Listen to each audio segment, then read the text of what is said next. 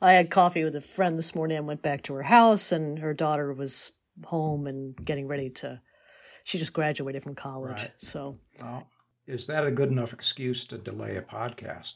To me, delaying a podcast is only something you do when there are invasive hippos in your backyard. And after watching all my perp interviews, the more detail you give about something, the more likely it is that you're lying. So I was wondering, well, Bailey said... Oh, no kidding. It was a daughter of a friend who was going to Chicago. And I'm like, did we need to know all that? So maybe. Right. I could have just said I was going to be late. Uh-huh. You're right. All right. I'll think more clearly about that next time. You got to watch those interviews. Have you guys ever watched them? Mm-mm. Did we ever talk about this? No. I'm sure they're in other places too, but there's a YouTube channel called, oh my God, what are you doing in here? I just saw the door open. Yeah, get out of here. Get out of here. You know what he's trying to do? Trying to get my breakfast. That's what he's trying to do. Okay, there we go. I wish I could remember the name of the channel. But anyway, they have all these interviews usually with murderers, right? And you get to see like the whole thing. And they have commentary too about the techniques that the detective is using, and then like the signs that the perpetrator is, lying and stuff. Right. And like scratching or, yeah.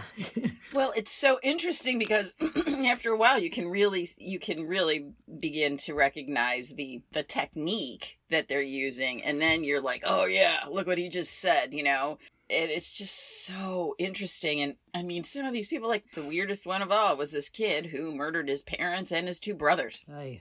And they had him in there for like 8 hours. Holy shit. I don't know. It's just so weird. And just like how normal these, you'd never guess. Never guess. None of them were like Richard Ramirez that you're like, this guy's obviously nuts, So were they mostly confessions, or was it just there was them getting at the bottom of the information? No, in most cases they ended up being confessions. I mean, that's, and I don't know if that's maybe the point to the ones that they pick. I'm not sure.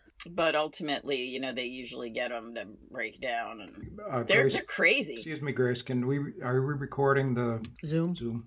No. In case of disaster. Okay. Oh, I'm not on. I'm not on airplane mode. You got totally distracted by your breakfast, Grace. I did. That's what happens when you get old, right? And all we could hear was the sound of Grace chewing for an hour. I know. Can you hear that? No. Oh, okay. So those interviews, I've heard that the more detailed, it's almost like an SNL sketch. Somebody lies and they just keep adding to it. There's also something about when you ask somebody a question, if they look off to the right, they're remembering, and if they look off to the left, they're making something up. Yeah, I've heard that. Something like that. Oh. Because your left brain is the imagination part. And, right. It's the creative part. So isn't that interesting? There's all those little tells. So when the FBI gets you, you're done. Well, I love when they're like, I know you want to be honest with us. I know you want to help us. You're a good person. Right. The person just slaughtered like 15 people. Right. Right. We know you're a good. And they're trying to build them up. We know you're a good person. Good. Maybe it was just an accident, right. And I always like give them this out, and then see the reason I can't close this door more firmly is because this doorknob is so old it keeps falling off, and I'm afraid I'm gonna get stuck in here forever. Oh, that would be great. Right. That would be excellent. And the cat would have to spring you. We're in our 8th hour of the podcast now, and Grace is still can't get out. Here, kitty. Someone, please help me. Oh my God. So, hey, I have a little sidebar. So I was driving home from work the other day, and I found something under my arm. Uh-oh. Like, what is it? I have a mold. I'm like, oh my God. It was a tick.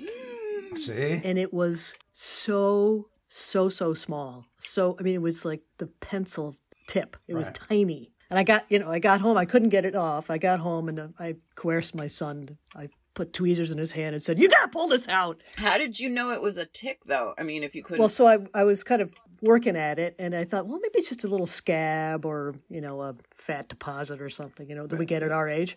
If you listen real closely, you can hear him go... Oh, stop. So we pulled it out, and I put the magnifying glass on it, and even with the magnifying glass, I I almost couldn't see That's it. what they... It was so I creepy. thought you knew, like, while it was in your arm. I did. Oh. Because I couldn't get it. I couldn't pull it out with my fingertip. So that's why I had Jack use the... Was it itchy at least, so you knew? No, it wasn't itchy. I just... Maybe it was, and that's why I put my hand on my armpit. That's what they said on that podcast I listened to, that the baby ones are the size of a poppy seed. Yeah. And they're just as bad as the others. I mean, they're... So I hate to dwell on this because it's just a subject we've talked about before, but when you had 12 tick bites, did you pull 12 ticks off of you? Or did you just have the bites? No, they were there. I mean, at some... They were there, yeah. They came out at some point. Is it itch now, Bailey? No. Like crazy? Well, you must have got it early then. Yeah, it was just on the edge there. The itching is bad. Okay, that's enough. All done. See, because I had a couple of bites on my ankle last week, and it just itched and itched and itched, and it still feels a little lumpy, but how the hell would you know? If there's a little black point right at the center of it, black point. If it's nothing there, There's not. Either they're all the way in, or it wasn't a tick bite. Or it's a flea bite. Yeah, I think it's a flea bite because fleas do like me. You know, I guess they don't bite everyone, but they do bite me. Yeah, some people, they're more attracted to certain people. Mosquitoes love me too. My daughter's like that. It's insane. When she was little, we'd go away and we'd go to the Cape. Within day one, she'd have dozens of bites on her. Yeah, my mosquito bites get very large too. Something about your metabolism or your makeup? Well, see, I don't know. I thought it was the pork chop thing because that's why I've been bitten 4 times by dogs. Because I smell like a pork chop or something. I don't know. You now? That's what my guess is. Why else would I get bitten by dogs 4 times? Does that affect your dating life at all, Grace? For the better. Oh, baby. Oh, boy, pork chop. Someone comes at you with a little béarnaise sauce. And... Yeah, I've heard it's a exhalation thing, that the amount of carbon dioxide or something. Is that right? I don't know if that's right. Sounds good. This is Charboiled Chats. Yeah. No idea. So my first note, I don't want to dwell on this because we've done this to death, is flatulism. Having edited the last 2 episodes, we did a lot on flatulism. Flatulism is like an activity. Flatulism, yeah, it's like professional performance. Versus flatulence, which is the actual thing. I looked it up because the question was, is it a French thing? I haven't read my notes lately, but a number of scattered references to ancient and medieval flatulists who could produce various rhythms and pitches. St. Augustine mentions performers who did have such command of their bowels that they can break wind continuously at will, so as to produce the effect of singing. Singing? Could they actually form words? It's like a little mouth. Thanks for that visual. The professional farters of medieval Ireland were called bragetois. They are listed together with other performers and musicians in the 12th century tech mituarta. The what? What was that? So they a diagram of the banqueting hall of Tara. And then in the 13th century, there's a reference to Roland the Farter. Roland the Farter! Is he like a member of the Round Table? He's a knight of the Round Table. In order to keep his manner, apparently, he was obliged to perform every year at King Henry II's Christmas extravaganza. He had to fart? He had to do 1 jump and whistle and 1 fart in order to keep his house. And if not, his head got cut off. Who recorded this stuff? And then in Japan, flatulists were known as hepiri otoko, farting men. You made this entire thing up. No, honestly. You made up this entire thing. Out of Wikipedia. Is he looking left? So apparently it's not a French, strictly a French thing. It was all over the world. Now, I think we probably should end our flatulence discussion there. It's easy to go off on topics like that because we have at work, we have a Thursday lunch that, people just pop in and hang out. And somehow we got on anal glands of dogs the other day, and that went on for far too long. It's funny how we're fascinated by that. Why? Tangents are interesting because I was having this friend I was having coffee with. We were talking about one thing, and she went off on something else for 5 or 10 minutes, and then she said, "Where did that come from? Why did I start talking about that?" And we just said tangents are part of conversation. They just I said, let's call them sidebars so they sound more intelligent. Yeah, I do. I constantly like. I'm queen of sidebars.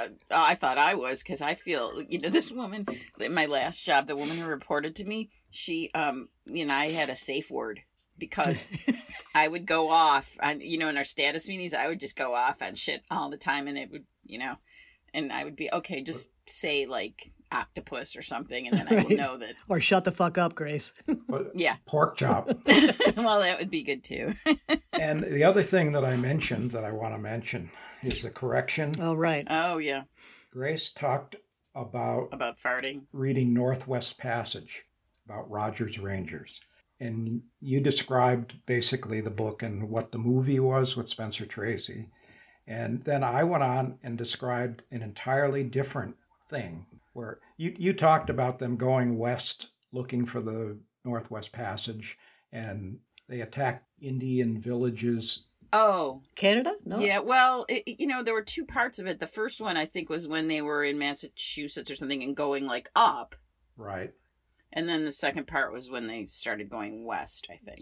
St. Francis, Quebec. Yeah, Quebec. Yep. Quebec.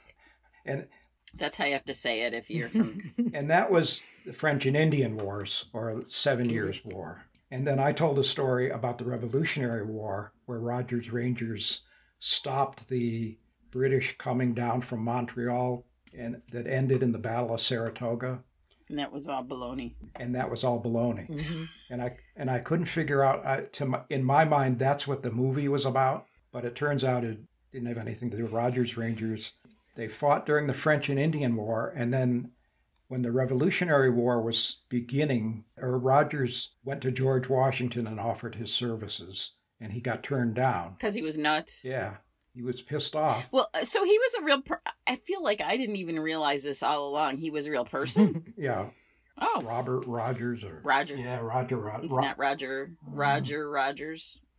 That would be the kind of... It's not Spencer Tracy? Robert Rogers. I feel like I didn't even realize that he was real. A novelization of real events. Oh, I didn't. So he went. He switched sides and became a British loyalist, during the Revolutionary War. Well, he did end up in Britain in the book, for a while. And that's what happens in book 2, I guess. They went to the Missouri River and quite a bit farther west, looking for that Northwest Passage, slaughtering Indians along. So then I'm puzzling over how come in my head I have this images of like Rogers Rangers going north. They stopped the cannon that the British were moving down to go to Albany and New York City eventually. I don't know where I got all those images. And then I thought Ethan Allen and the Green Mountain Boys. You know anything about them? Well, Ethan Allen, I just know furniture. The Green Mountain Boys... The Green Mountain Boys I have heard of, but I don't. History is a real Achilles heel for me. Right, me too. Glad you said it, Grace. The Green Mountain Boys were in the factories building the furniture. No, they weren't. So anyway, they were known sort of like Rogers Rangers as kind of guerrilla forces. Mm-hmm. They came from the Great Mountains of Vermont, and they moved the cannons like through Vermont and New Hampshire and down to Boston in the middle of the winter. And I thought, well, why do I have those images? Because you were there. You were there. Yeah, Come on, let's go with this. I like it. And then I realized a guy named Stephen Ambrose. He wrote an amazing book about Lewis and Clark. In that book, there's a lot of descriptions of their boats crashing in the rapids, and they're rebuilding their boats. And then I thought of The Black Robe, too. Did you ever see that? That was a good movie. Yeah, that was excellent. And same kind of time period, a little earlier, I think. Intense. And then I connected to Last of the Mohicans. I thought it must have been in there. But that's back to the French and Indian War, and that doesn't have anything to do with it. I haven't seen that. I guess in some ways it kind of bothered me that they changed his name from Natty Bumppo to something that was a little more cool. A little more like dashing, I was like, what's wrong with Natty? It bothered me. So my plea is to our listeners, if you have any idea what I'm talking about, where I have these images of cannons in the snow.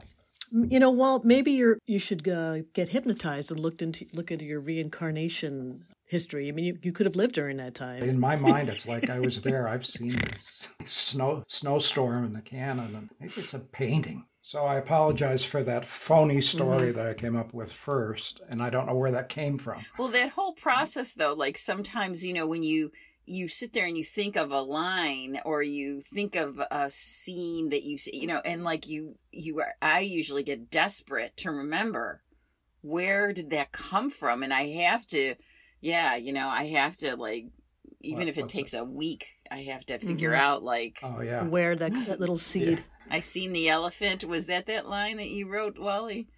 Or that you got? I seen the elephant. What was that? Remember when you did that ad? What was it? Was that an ad for microfilmer? No, yeah. When I worked at the History Museum, he wrote some ads for us. That was a Civil War saying for veterans who had come back. It was I had seen the elephant, meaning they were there. They were in the middle of that. Because seeing an elephant at that time was an amazing thing. Right. So that's all I got for that. And just looking for help, someone to help me. Well, when you use the word listeners, a friend of mine, emailed me the other day. We were emailing about something else, and she said, "Tell Wally that he has to pluralize listener because I listen frequently." Oh, great. We are averaging about 12 downloads. Yay! The Naked Truth title got 27. The Naked Truth. Well, I'm trying to think of. I had dinner with a couple of friends last night, and they said, "Oh, send me a link." So I'm trying to think of what episode to send them. Should I send them that one, The Naked Truth? There was one recently that was really bad. The one about mayonnaise. That's kind of funny. That one. What about the one with eating beavers in it? That was pretty good. Right. I literally, for some reason I was thinking, I got to do the podcast tomorrow. And I, into my mind popped the eating beavers. Yeah. And I started laughing in bed. Just ask them, are you into flatulence at all? Would you like to hear a few good hours on flatulence? Listen, I want to keep them as friends. I don't want a brief history of flatulence. Flatulence. I'm surprised that hasn't been written yet. Molly, maybe you better hop on that. Yeah, I don't know. I'm done with flatulence. Also, if you do your research through Wikipedia, that's always... You don't really know how much is made up anyway. That's easy. Right. You have to go to all the references and you have to make sure you're getting primary sources and such. Yeah. So you're going to have to go to, the archives. Yes, Professor Lazara. Sorbonne or something. Right? I should just do AI. I should do ChatGPT. Oh, you could do that. Oh, yeah. Let's do that. I should ask GPT where I got my images of the cannons in the snow. How would you frame that query? What would you say? I think you just like you're talking to somebody. You just ask a question. So it's like, "Hey Siri, I have an image of cannons in the snow. Where did it come from?" Yeah, really. That's all you have to do. I really haven't used it very much at all. So it understands. But they're not tapping directly into your brain. So how can they know where those images came from in your head? Oh, they are. Don't tell me that. They are. Oh, Finn.